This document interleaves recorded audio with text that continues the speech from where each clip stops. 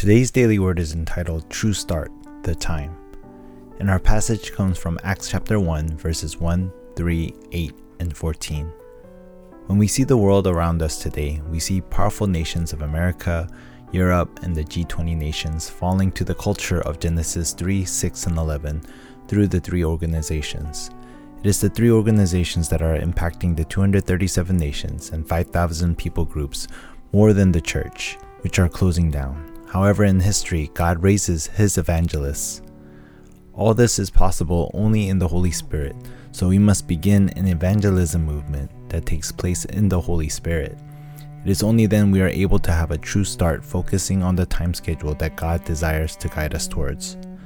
We must focus on Acts chapter 1, verse 1, Christ, verse 3, the kingdom of God, and verse 8, power of the Holy Spirit, verse 14, where they gathered in Mark's upper room and concentrated in prayer, which then led the answers of 24 hours, 25 hours, and eternity.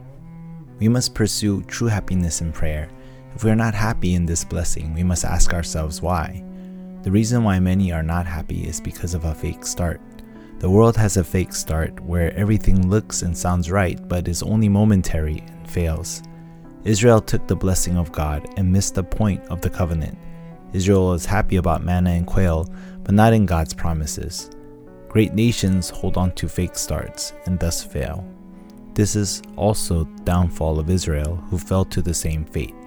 The church today is in trouble because of their start is not found in Christ, but in fake things as well. People in the church today hold on to humanism, raising complaints. In Christ, every problem we face becomes a topic of prayer where people can start their journey finding out true happiness. People today are also living fake lives because their start is fake, so what they face as a consequence is natural and rightful.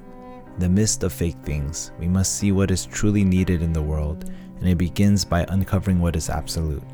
We must find the answer in Christ Jesus because what the world gives is fake and powerless. Unfortunately, all that is fake is working itself into this generation filled with fakes.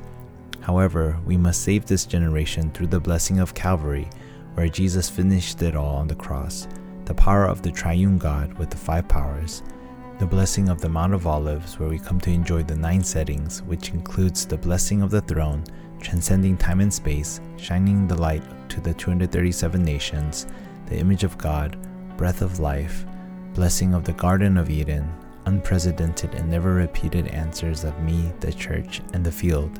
This leads to the answers found in Mark's upper room, where the blessing of the 3 ages will take place. As we enjoy the covenant, we must hold on to these 3 blessings. The first is the blessing of only, where the people that understood this in the Bible saved the spiritual leader, including pastors. In Mark's upper room, Peter was the first one to be revived and relay the message of the gospel during the day of Pentecost. We must save the pastors at our church. This is the first answer. That is what the 7 remnants did. The 7 remnants received answers holding on to the covenant and saved the adult generation. The king broke the 10 idols of Egypt. We also see in Hebrews 11 the ones who received the covenant and changed the world.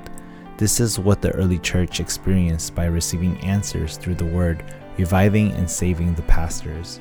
The word was at work, where the early church met day by day, sharing all that they had. Second is the blessing of uniqueness, where we see the blessing of the church officer. God has called you today because you are important, a VVVIP. The early church had such church officers, where they risked their lives because it was the most dangerous of time and place, where the early church was labeled as heretics, which was dealt harshly. These church officers saw the power of God work through them, changing Jerusalem, Samaria, Ethiopia, and other regions. As the Church of Antioch was established, it was through the church officers that the direction of all nations were taking place. When prayer took place, amazing works took place, where Paul was freed from prison as the early church prayed.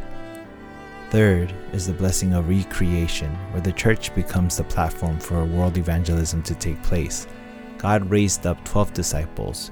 Through the 12, 70 workers arose. This became the key of saving the church. In conclusion, we must pursue the true start, and it begins with our time spent with God. As we wake up to start the day, there are thoughts that come to mind. Bring them before God in prayer.